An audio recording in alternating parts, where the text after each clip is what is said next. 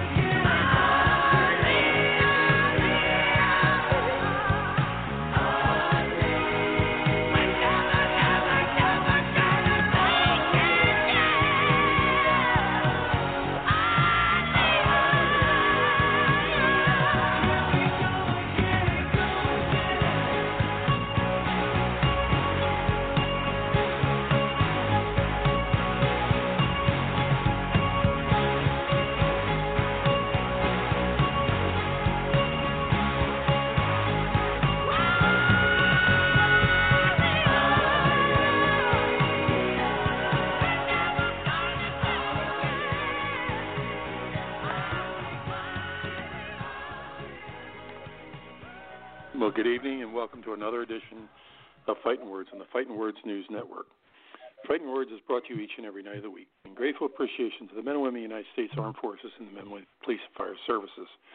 We also like to honor those who every day on every shift put their lives on the line for all of us to help us keep safe out of COVID and to treat the COVID patients. That's the doctors, nurses, auxiliary staff at the hospitals, the first responders, and anyone who is helping along. We really appreciate every single thing that you do. Tonight's program, we're going to start off on a sort of a sad note. We want to dedicate tonight's program to a gentleman from the great city of Philadelphia who sadly passed away this week.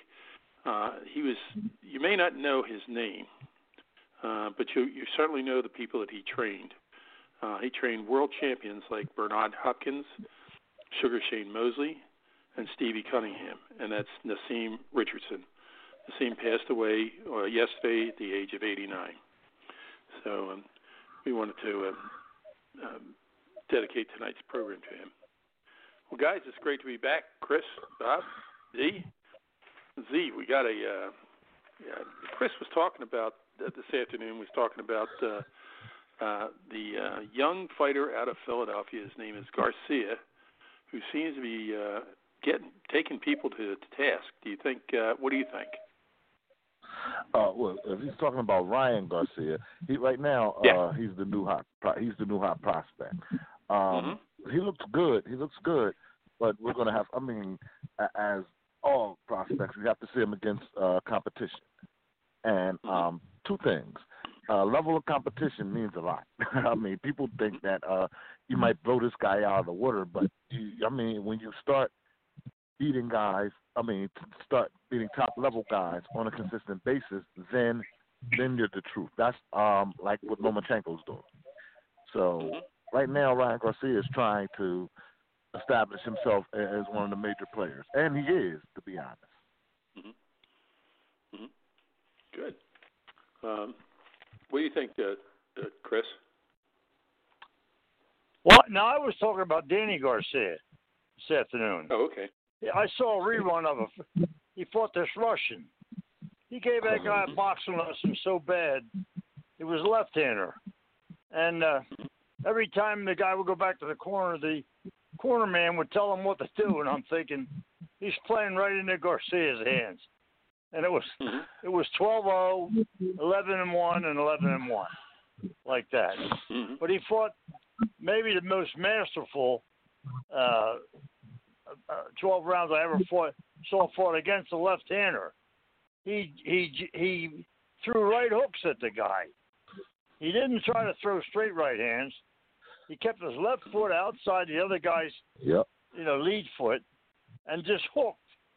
Threw hooks in there, never missed. It was like a half uppercut, half hook, and bombed that guy all night long with the same punch. Bam, and then he'd throw an overhand right. I mean, it was just beautiful. The guy would go back to the corner, and he'd tell that poor guy what to do, and he'd go out and he'd get beat worse. So I just got a kick out of it because I think he's ready for Pacquiao because he's got the exact style to beat Pacquiao. He knows how to handle Pacquiao because Pacquiao jabs twice. He tries to jab his way in, and Garcia will stop him dead in his tracks with that right hook because he's taller, got more longer arms and so forth. Then he hits hard, pretty hard hitter. Plus he got his iron chin, Jesus. So that's what I was talking about. I didn't see the other guy, Ryan, but I imagine if he's a hot prospect in Philly, he's probably as good as they say he is. They don't get too excited too often in Philadelphia. No. No. See, what do you think of that one? Yeah. Oh, yeah. You're talking about Danny Garcia. I don't want to say school is out on him, but Danny is the kind of guy that if you come at Danny, he's gonna chop you up. Danny is a very astute counterpuncher, and if you're going to either be still or come at Danny, then he's going to do well for the most part. Danny has problems with guys that use their feet. When he fought Sean Porter switched up his style to where he didn't come straight at Danny Garcia. He's not a fool. He used his feet and his speed when he for the most part against Danny. Keith Thurman beat Danny because he first got his respect, and then basically he used his feet. He outboxed Danny from the outside, from range. Danny's a guy to where I thought he lost to Lamont Peterson. Thought he lost to Lamont Peterson too. Lamont did kind of in the beginning of the fight. He took it to the outside. Then basically from the middle on, he kind of took it to Danny. I think Danny against Pacquiao, that would be. It really depends what Pacquiao has left. Just because if Danny could time Pacquiao coming in, which he's very capable of doing, then he could beat Pacquiao. He could catch Pacquiao, could hurt him, he could knock him out. The thing with Danny though is Pacquiao uses his feet. Pacquiao is in and out, and I'm not sure if Danny's going to be able to catch up to him all fight long. Okay. All right. As long as we're talking Pacquiao, I know Keith Thurman had told me a couple of weeks ago that, he's getting all these, he's seeing all this, his name in all these rags about this one wants him, that one wants me, this one wants me. He said, the most important thing is here, nobody sends a contract. They just want to run their mouth. He said, I just want to get back in there and beat the hell out of somebody. So I guess that's got to be coming up in the very near future, because I see a few people getting close to trying to get a fight with him.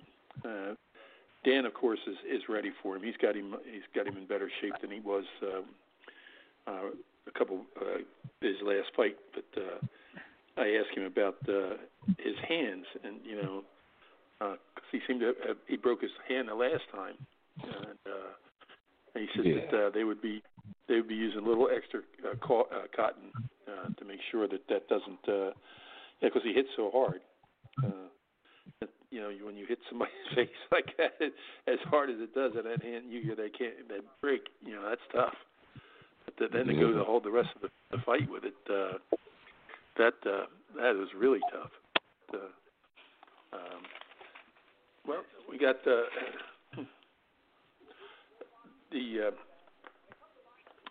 tonight. Who was it? Virgil Ortiz and who the hell has he got tonight? Yeah. Robert Garcia was supposed to be the cornerman tonight for Virgil Ortiz, but he's backed out because he got tested positive for COVID-19. So I don't know who's going to be in that. Who's he fighting tonight? See. I'm not sure. Yeah, I'm not sure. I've kind of been offline, hands-on busy this week. I'm sorry about that. Oh, money, man. Hear that, everybody? But the man's out there making lots of money. No, not lots. I wish. Shoot. But,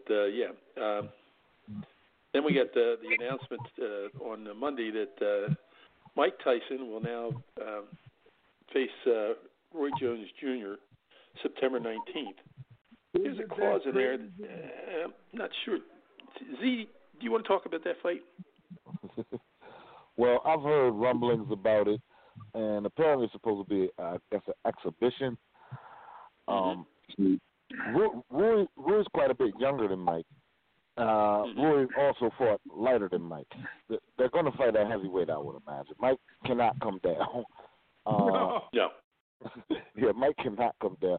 Roy's going to have the speed advantage. He's going to have the lung advantage. Here's the problem. And here's where the problem always would have laid if Roy fought Mike. If Roy lasts over 3 rounds, he's good. He's good. I don't know if Roy can last 3 rounds. Tyson, I mean, it's a different level of hitting from heavyweight to light heavyweight. If Tyson catches a part of Roy Jones, the fight's over. A part of it. I mean, if he grazes his skull, that's it for Roy. I mean, Roy, as good as he is, he wasn't known for iron chin. I mean, he was known for not getting it hit. As I say, if Tyson gets a part of him, the fight's over. Bob, you want to add in anything to that?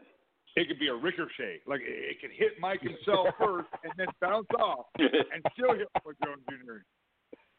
Okay? It would be ricochet. I agree with everything he said. Because, like, Tyson's got too much riding on this. Like, he wants to do his little comeback. I don't see how he got Roy Jones to – it's got to be a money thing. Like, hey, you agree to this, or I'm going there and try to tear your hair off? Because that's all he's coming in there to do. He's trying in there to try to tear somebody's head off. Yeah.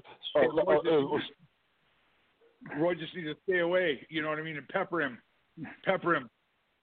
I was showing some guys the other day. It's like, you guys were talking earlier, even Dr. Chris said, people don't understand that, even at a pro level, some people don't understand the left foot, right foot matchup on a southpaw.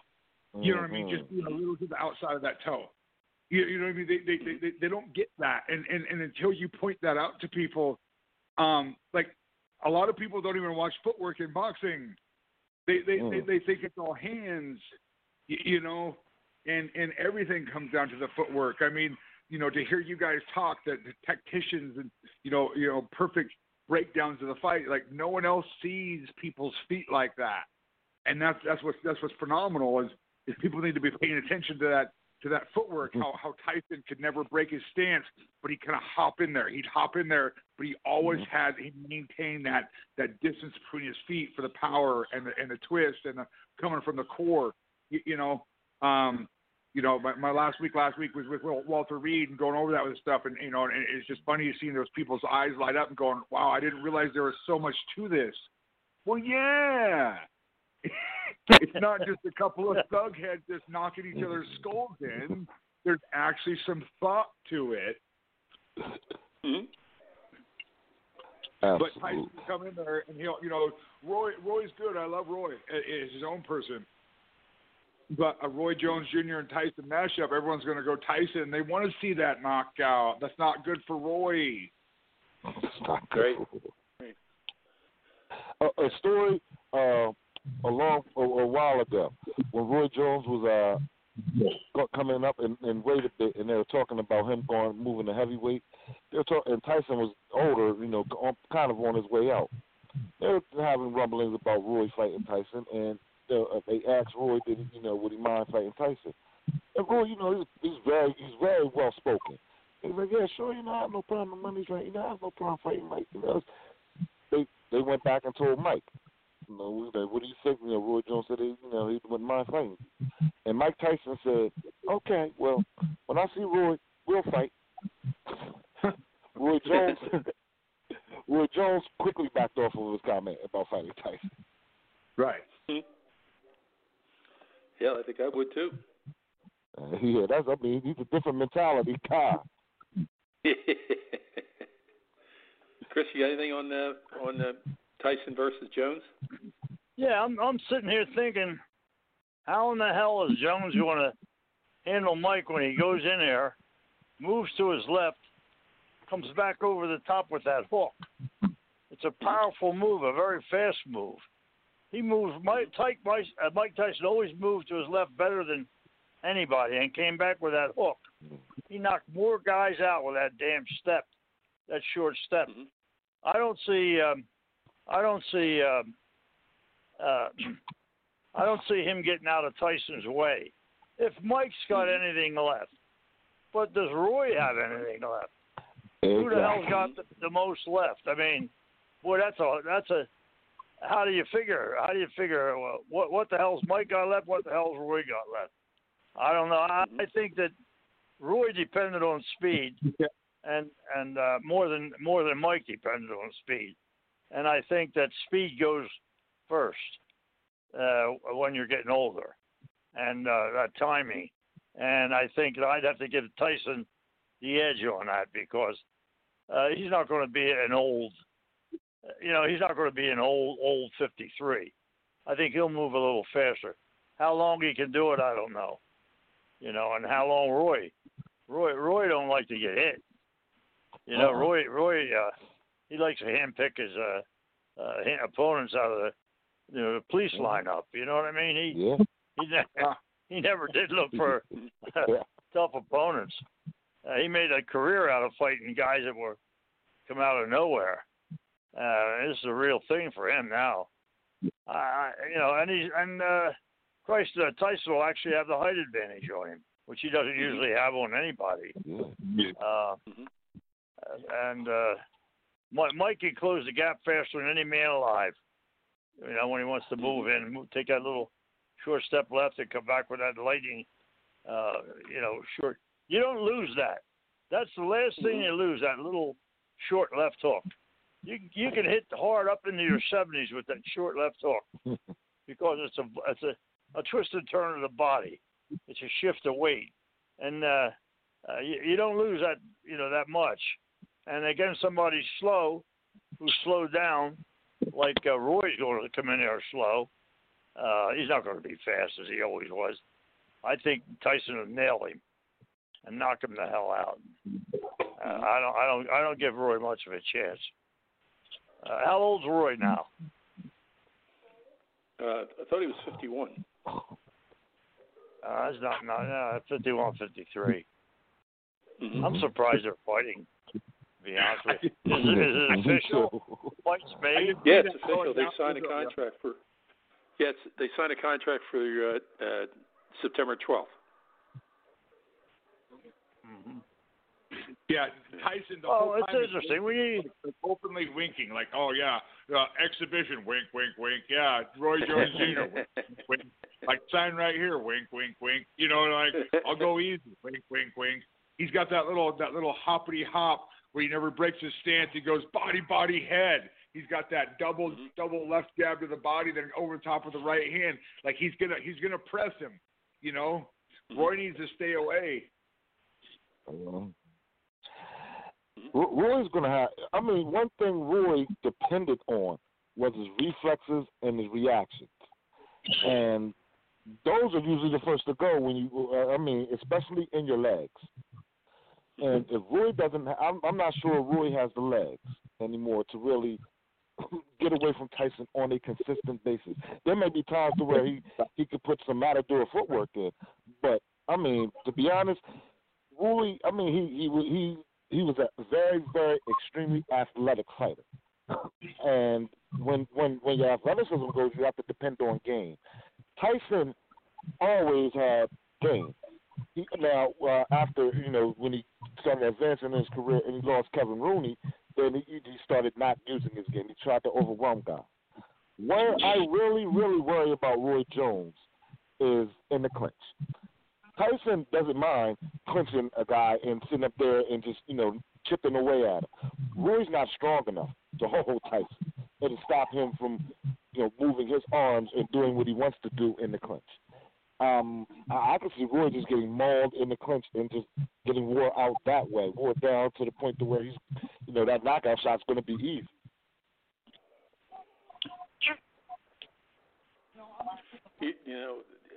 Since we're talking September, we also have a brothers fight coming up. Jamal Charlos versus Sergey Devinchenko. And then Jamel is doing Rosario as an undercard. So I guess my first question would be, Z, what do you think of Jamel Charles versus Sergey Devinchenko? Well, this is going to tell if Charlo is really the truth. Charlo has he has the power to stunt Derevchenko at times. And he's bigger than Danny Jacobs as far as height. Outside of that, Derevchenko, I mean, this is probably the toughest fight at middleweight you can make for Charlo. It's going to be hard for him to beat Derevchenko. Derevchenko he's a technician. And I've seen Charlo have trouble with technicians. He had trouble with Austin Trout. He's a lighter guy. Austin Trout is he's a very, very smart fighter. Smart and athletic. But he's small compared to Charlo. Derevchenko is not, he's going to be small also, but not small to the degree of where he's not going to hold his own weight. Charlo, he has a puncher's chance. The middleweight Charlo has a puncher's chance. The younger brother, or the other brother, the 154-pounder, is going to be in for, I think, a tough fight, too. Rosario, if I'm correct, he's the guy who knocked J-Rock out. And he's a big, hard-hitting guy. Not the most technical, but he's big, and he does not mind throwing. Throwing. Now, Charlo, I mean, if Rosario's open, which he can be, and Charlo gets a shot in, Charlo hits hard enough at that weight to where he could do things with one punch.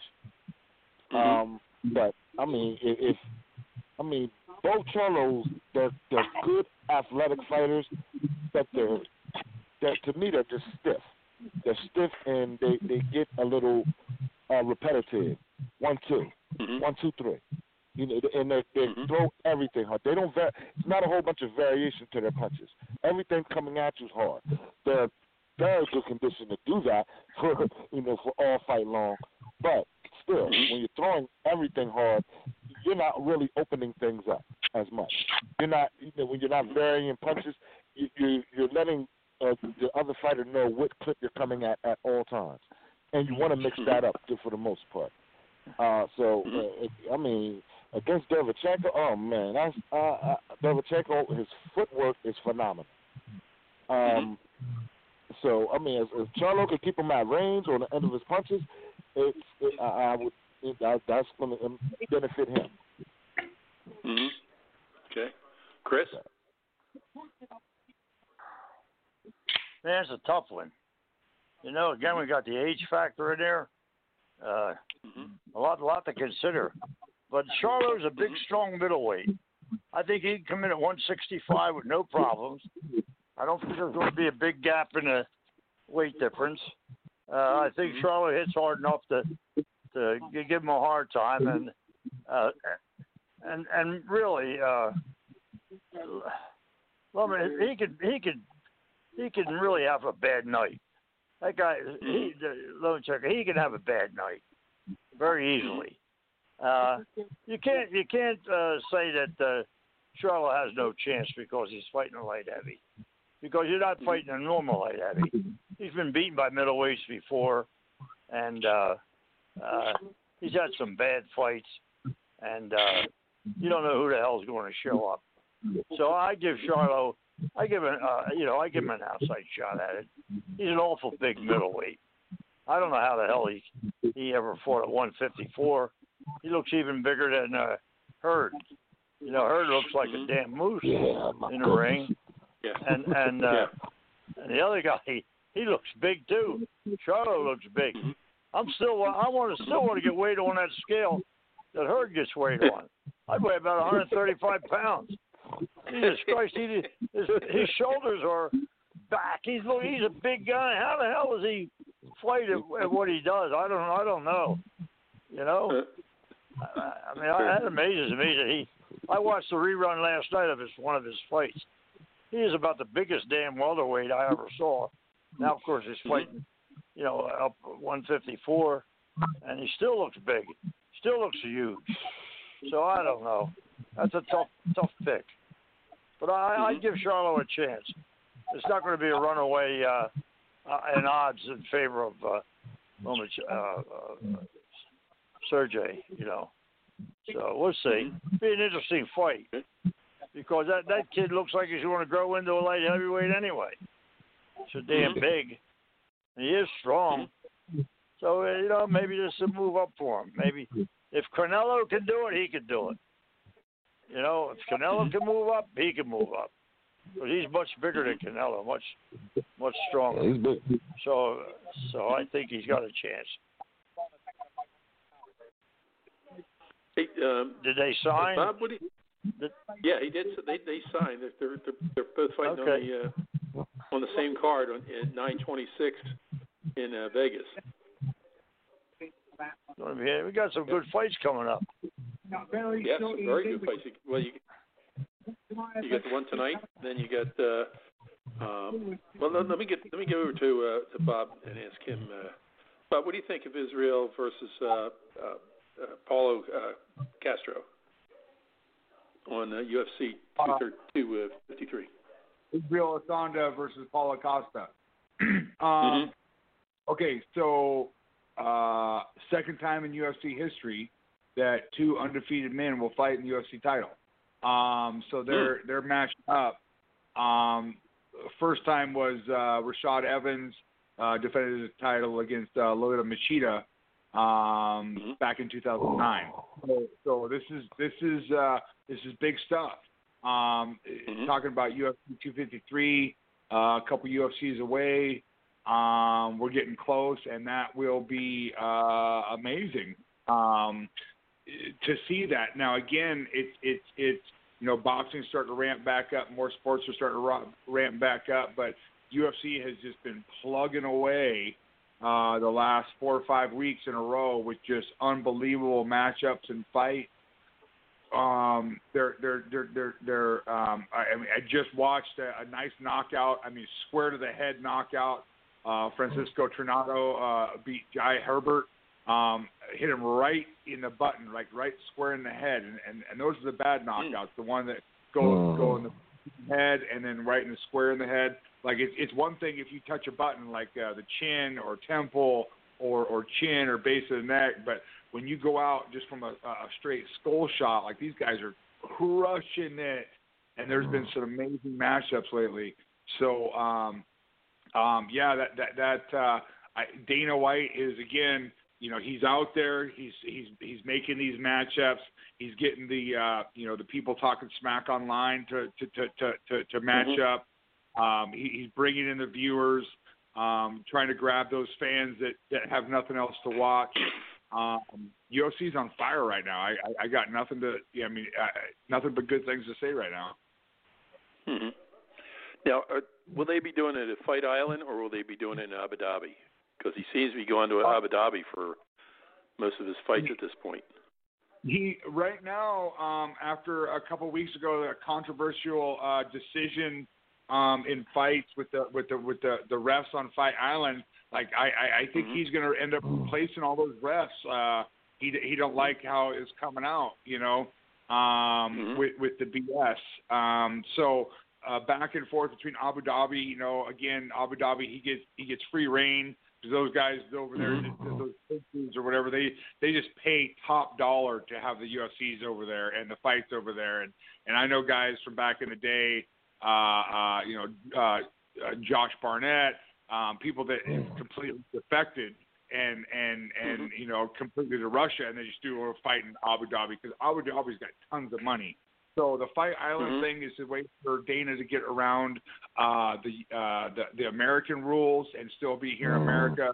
But Abu Dhabi is not, that far off his radar because, again, they kind of set the rules they want over there. They've got that money. Mm-hmm. Mm-hmm. See, what do you think? I totally agree with Bob. I think that Dana, he's a businessman. He's a businessman, and I'll tell you that UFC kind of trying to come back first. That gave him a leg up on everything right now. So right now, he's dealing with a businessman. He's going to go where it's financially feasible. It's as simple as that. Fight Island, to me, seems like it'll cost a little bit. He's not going to generate. He's going to probably have to put out a little bit more to where Abu Dhabi he's going to be accommodated. And at this stage, as a businessman wants to be, as far as financially, definitely want to be financially accommodated. Mm-hmm. Okay. Bob, what about Figueroa versus Benavidez? That's tonight.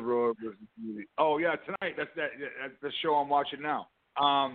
Okay. So no, that actually just happened. That happened on I think on Wednesday, the 18th. But Figueroa versus Benavidez, that was awesome. Ended up in a submission final. It didn't necessarily. Figueroa was 19-1. Benavidez was 28-7. So coming in, again, Dana White's done a really good job matching up, grapplers to grapplers, strikers to strikers, and making the most interesting cards he can possibly put together right now. And both for ESPN Plus and for fight nights, on Saturdays and stuff. And his UFC cards are, pay-per-view are still doing well. So that was a great fight. And total great matchup. Benavidez, he got those 2 knockdowns, got in there. They're not striking a lot. It happened, in the first round, at the end of the first round, only like 40 strikes from either or 20 strikes from the other. There wasn't a whole lot of strikes. But then just jump right down into some submission grappling. And again, we were talking a couple weeks ago about the grappling. Wash your jock, wash your clothes, guys. We smell you. But when you're jumping up on someone's chest and you're rolling around for those submission skills, those that don't know any better think it's a boring fight. But there's a lot of technical stuff that's happening when those two bodies are touching like that. Mm-hmm. Balance Absolutely, control, attempts, setups. I mean, it doesn't look as exciting, come a boxer, you maybe come out, jab, jab, cross, jab, jab, cross, jab, jab, cross, just to see what that guy's going to do to react so you can counter and switch things up. Now I'm going to go jab, jab, lead uppercut, cross. I'm going to sneak something in there. I'm going to set a pattern to break a pattern. I'm going to look for a pattern to bust a pattern. Well, all of that stuff is happening on the ground just, when you're chest to chest. I mean, the balance and control, where your knees are placed, how you're setting this stuff up, if you're going to swing for an arm bar or a choke, or even a leg lock.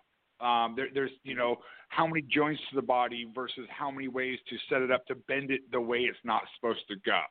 So, and again, that's what I love, these fights developing into that kind of stuff, because to the layman, that's looking on from the crowd and doesn't, they're a boxing fan, and I get it. They're like, oh, these two guys are grappling on the ground and they're hugging, and it doesn't look like much. But there's a lot of setups. There's a lot of feints. There's a lot of things going on to set this stuff up. You can't just go grab a limb from somebody and take it from them.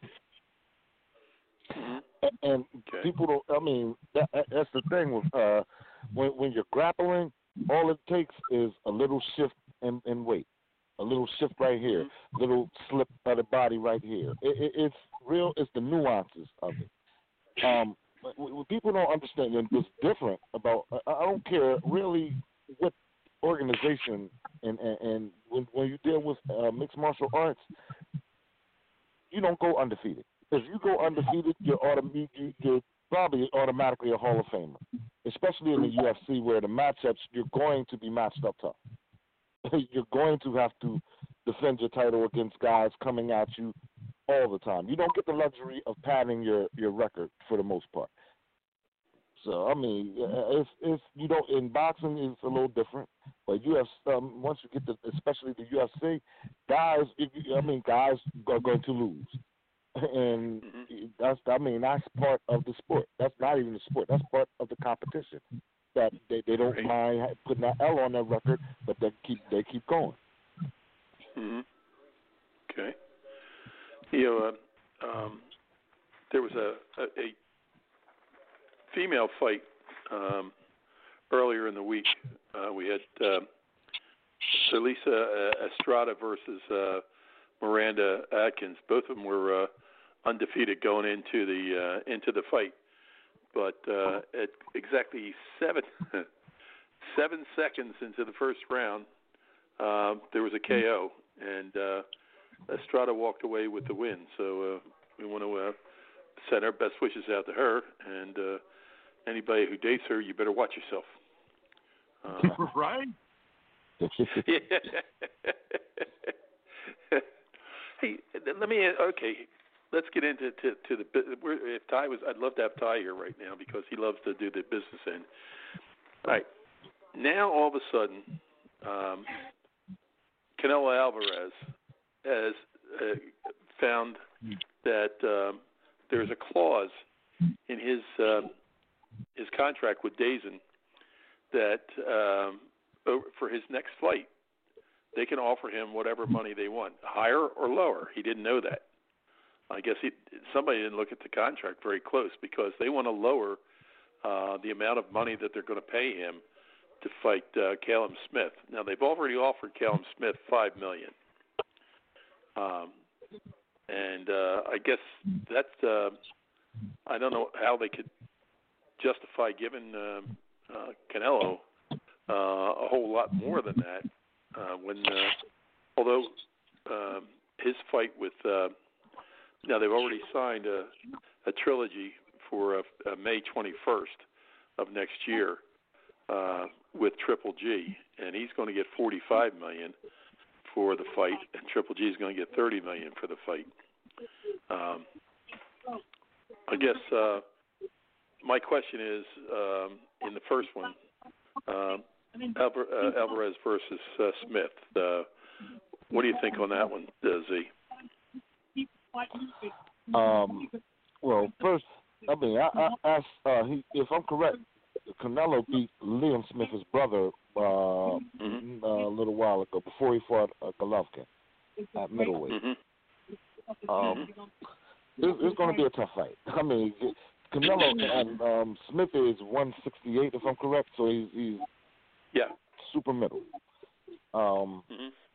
And Canelo right now, he's filled out. He's filling out to where certain kind of guys, at 160 or 168, I'm confident. I'm a bit more confident in Canelo. Now, obviously, he moved up and knocked Kovalev out at 175, but that's not a weight that I think Canelo really could sustain. Smith is a long guy. He's long, and he can box. Smith is not. I mean, he could box. Smith will also he can dog it out fight too, he doesn't mind sometimes doing that. That could be his undoing. That could be his undoing. If Smith could keep it disciplined all fight long and keep it on the outside, then he's going to give Canelo problems. He's going to give Canelo problems. Smith's a big guy. I mean, he's not. I mean, he's a pretty good puncher, to be honest too. I mean, he's not. One punch gets you out of there, but he's a very respectable hitter. So Canelo's not going to be able to just steamroll and take his shots. Not that Canelo does that.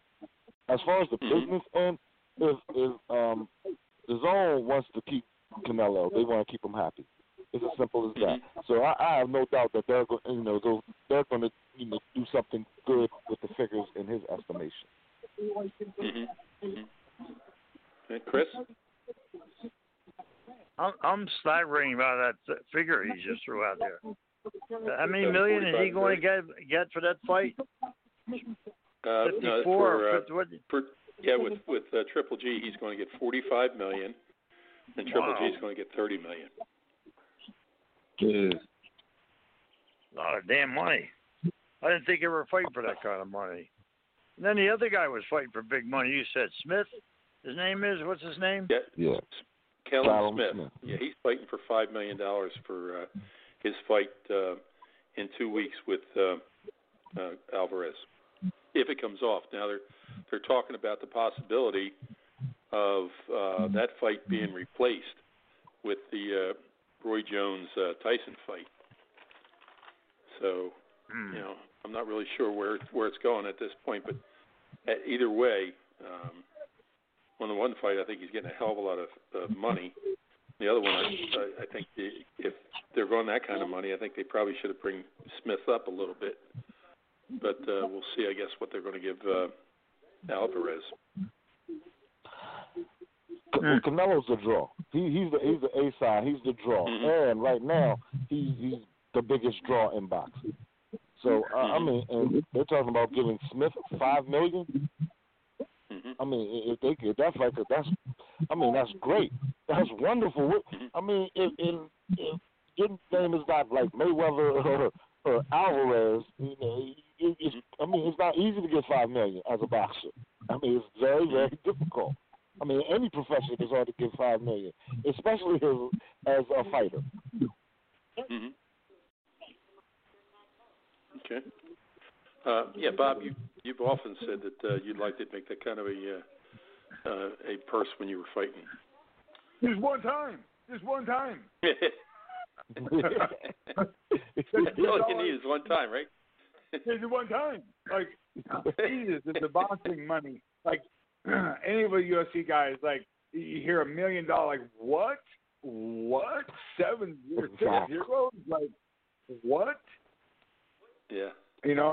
I've had my skull crushed in for thousands of dollars. You know what I mean? My nose, I call my Roman nose because it roams all over my face. when they put it in different places, you know what I mean? Thousands of dollars. $1 million? Are you kidding me? These guys. But But it all comes down to that they've got so many different promotions and the financial backing for each promotion versus the UFC is like monopolizing. They won't let anybody else get big to compete with them to pay fighters what they're worth, and so it's sad. But one of these days, we'll see. Dude, you put 6 zeros behind, I'll come out of retirement right now. I'll let Tyson knock me out for 6 zeros. Here's another one I want to ask you guys about. And anybody just chime in on this one. Tank Davis is going against Leo Santa Cruz for the title, the NBA boxing title, at either 130 or 135. It's going to be on Showtime, October 24th. I guess the question is, there's a couple questions, and I'll get to the second question afterwards. But Chris, what do you think on that fight? Tank Davis versus Leo Santa Cruz. Well, Santa Cruz has one style. You can only fight one way, and I'm just trying to compare styles now. I mean, it's,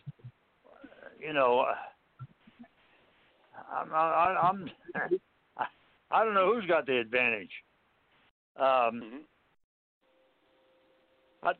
haven't seen that much of him. Are we talking about the guy from Baltimore?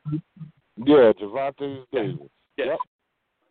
Devontae Davis, the left-hander, the little left-hander. Yeah. Yeah, Colton Tech. The hard puncher. He punches pretty hard. Yeah. Mm-hmm. I truly think they're going to come in at what weight? So it's either Santa 130 Cruz or going to fight 135. They're either going to fight at 130 or 135. Then the bigger man will be Dave Davis. Will be the bigger. He'll be the bigger, stronger man. Right. Right. Santa Cruz. I don't know. I give Davis an edge on that fight, even though I really like Santa Cruz. I'm going to give Davis the edge. From what I've seen, I give him the edge. See, what's your thoughts? I can see why Dr. Chris thinks that.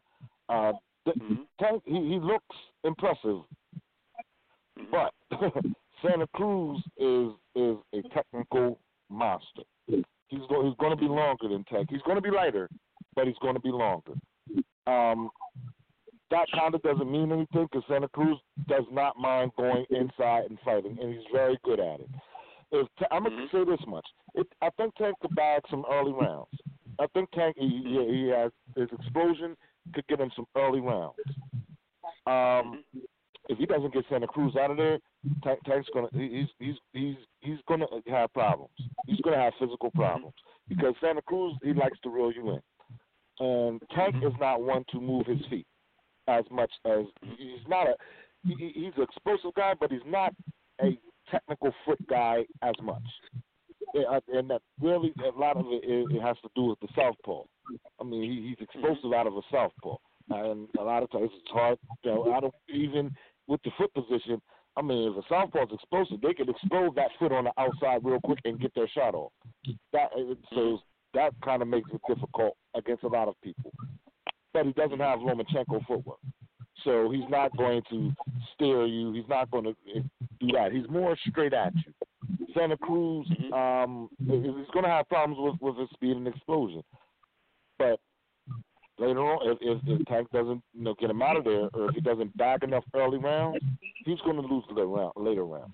I mean, I just really don't see him not getting reeled in if he doesn't get Santa Cruz out of there. Just because I've seen Santa Cruz fight technically better people.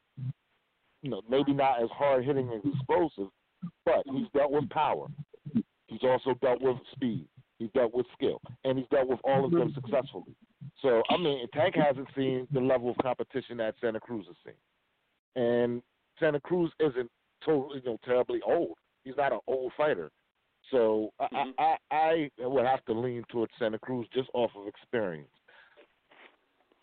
Okay. Now, to add a little mystery to that. This afternoon, what was it? Teofimo Lopez came out and said that he doesn't think there's any way in hell that Tank Davis is going to make 135,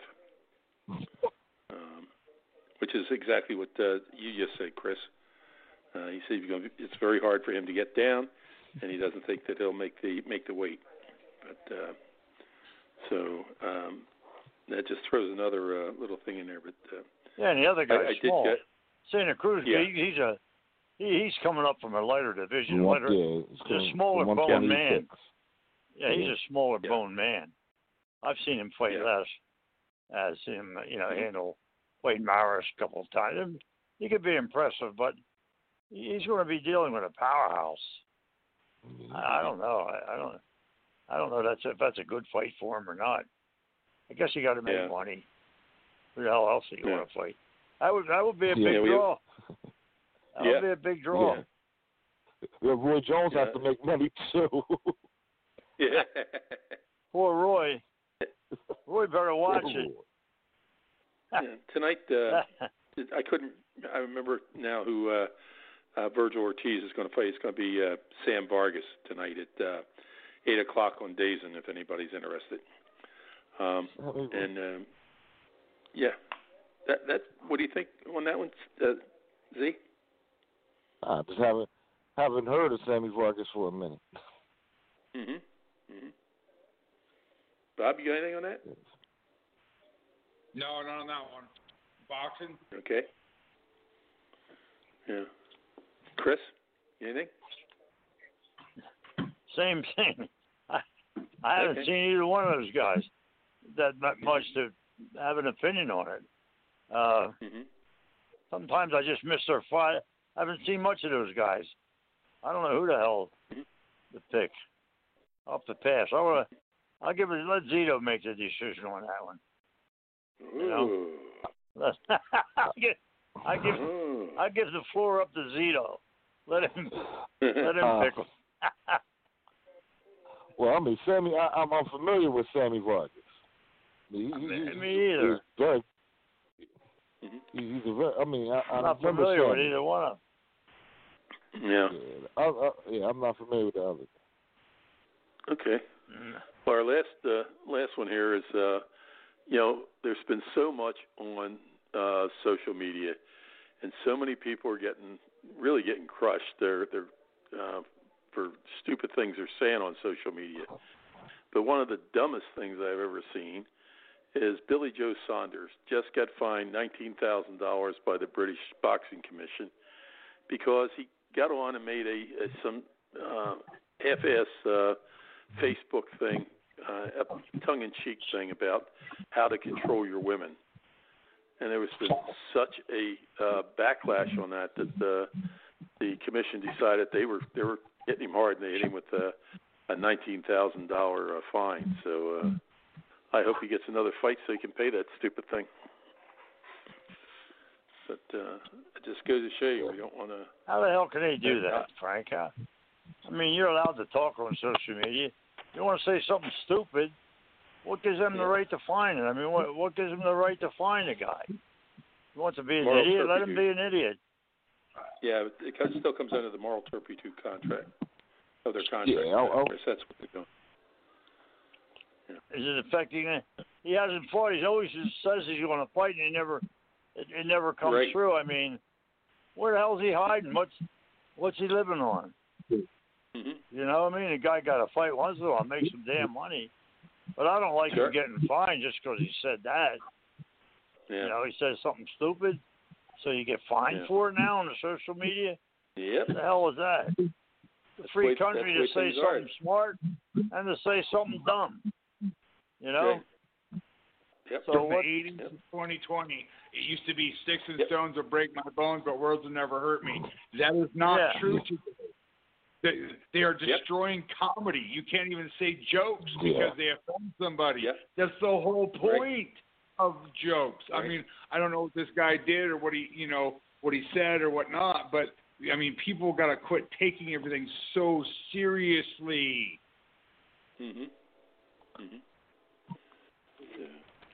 Right, That's guys, why I like fighters. You know, all of us. Doesn't matter what you say. The worst that's going to happen is your best friend's going to smack you in the jaw later. Like, it's okay. You know what I mean? Like, at least we get to be honest. You know. Sure.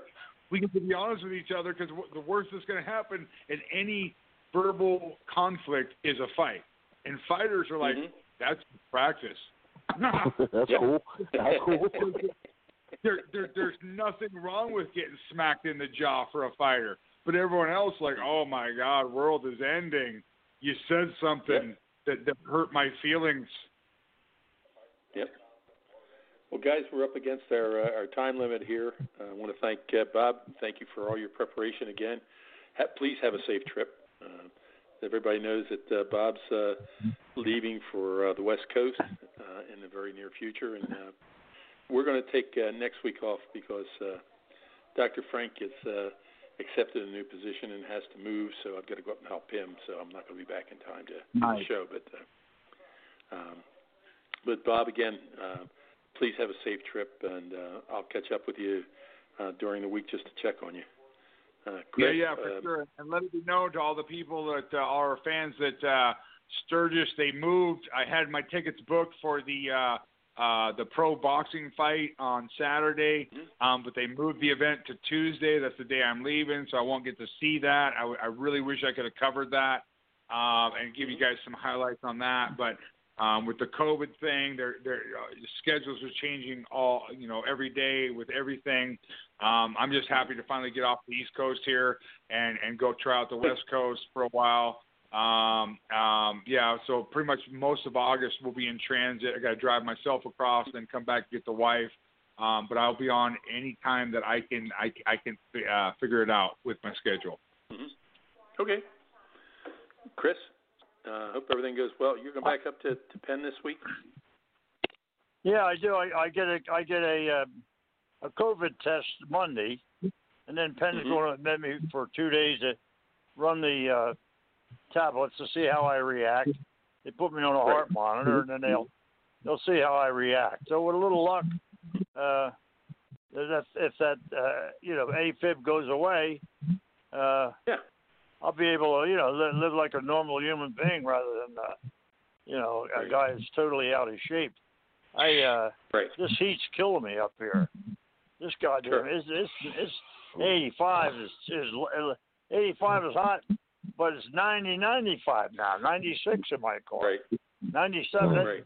That makes it hard for me to breathe, and I'm looking forward to getting rid of that AFib. I hope the hell this drug works. I want to get back to hitting the speed bag and doing something fast rather than moving like a snail all the time. So we'll see. I keep my fingers crossed. All right, Sharon guys. Sharon's got you on the prayer line in the diocese, so I think everything will come along. Good luck, Chris. All right, guys. I'll talk to you during the week. Talk to you in 2 weeks then, all right? Yes. All right, Barry. Take care. See you. Take care. See you guys. Sure do. I want to thank Bob, wish him a safe trip. I want to thank Dr. Chris and wish him well and wish him health. And these shows are definitely a memory of Bob and Coach Mel. And if anyone wants to hear any fighting words, please do call. Good. I want to thank Z and Ty. Always are very, very much up on the sport. And Z, it's always a pleasure to talk to you each and every week. And I hope you and the family are doing well and your mom's doing well. And we're looking forward to hopefully getting up there again in the near future to see you guys. So with that, ladies and gentlemen, these programs are brought to you each and every night of the week in grateful appreciation to the men and women of the United States Armed Forces and the men and women police and fire services. When you're out there and you see somebody in uniform, please acknowledge them. These are very tough times, both locally and domestically for anyone in uniform, which includes doctors, nurses, and auxiliary staff at the hospital, first responders, and even security guards are considered a first responder. So please just let them know that they're there, just a wink or a handshake, whatever. These programs are dedicated to those who lost their lives in the line of duty. Deputy Robert Anthony Carroll, Patrolman David Curtis, Patrolman Jeffrey Colcap,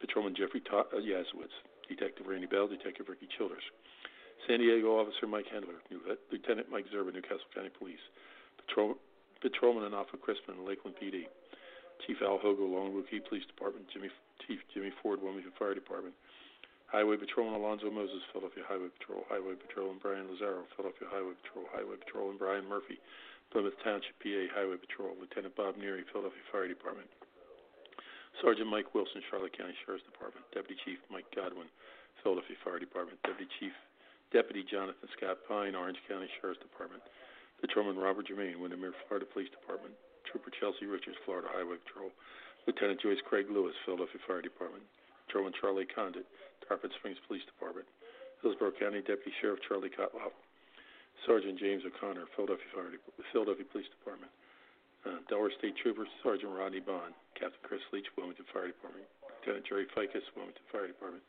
Lieutenant Ardith Hope, Wilmington Fire Department, FDLE Special Inspector Vinny Galaccio, Delaware State Trooper Corporal Stephen Ballard, Kissimmee Patrol Officer Matt Baxter, Kissimmee Sergeant Sam Baxter, Sam Howard, Captain Matt Letourneau, Philadelphia Fire Department, Deputy Bill Gentry, Highland County Sheriff's Department, Deputy Clay Zerba, Clay County Sheriff's Department, Deputy Natalie Corona, LA County Sheriff's Department, Deputy April Rodriguez, Pasco County Sheriff's Department, Officer Bob McKetchin, Biloxi, Kentucky Police Department, Trooper Joe Blowick, Florida Highway Patrol. My brothers and sisters, although you may be 10-7 at this point in time, sometime we'll be 10-10 at the table of the Lord.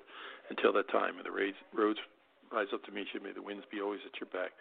May the rains fall softly on your fields and the sun shine lightly on your face. Until we meet again, may the good Lord keep you and your families always in the hallow of his hands. Good night, God bless, and have a great week.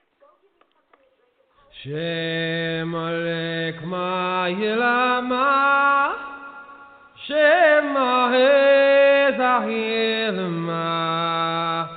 Son Hashem Nevorat Fen Hakuig Again Ma'ilma Shem Alek Ma'ilama Shem Ahezahilma Son Hashem Nevorat Fen Hakuig Again Ma'ilma Grief and pain are all I know. My heart is sore, my tears will flow.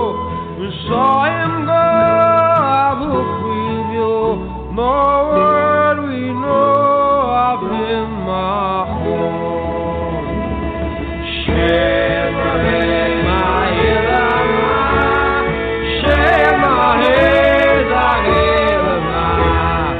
Som Hashem Nevorat Fen Hakuig Again Ma'ilama. The proud and gallant Chevalier, a high-born scion of gentle mien, a fiery blade engaged to lead, he'd break the bravest in the field. Shema Ma'ilama, Shema Hezahilma, Son Hashem Nevorat Fen Hakuig Again Ma'ilma. We'll sing his praise as sweet harps play, and proudly toast his noble fame. With spirit and with mind aflame, prowess and strength and length of days. Shema Ma'ilama, Shema Hezahilma, Son Hashem Nevorat Fen Hakuig Again Ma'ilma.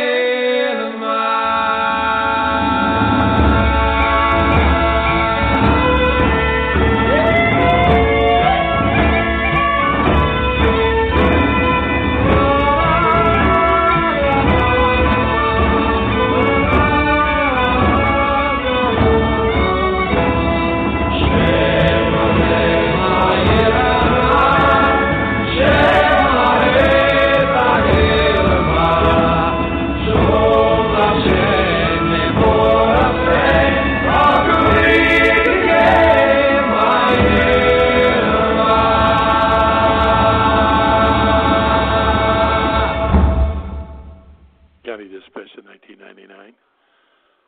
County dispatched in 1999. County dispatched in 1999. All units be advised, 1999's responded to his last emergency. May God rest his soul.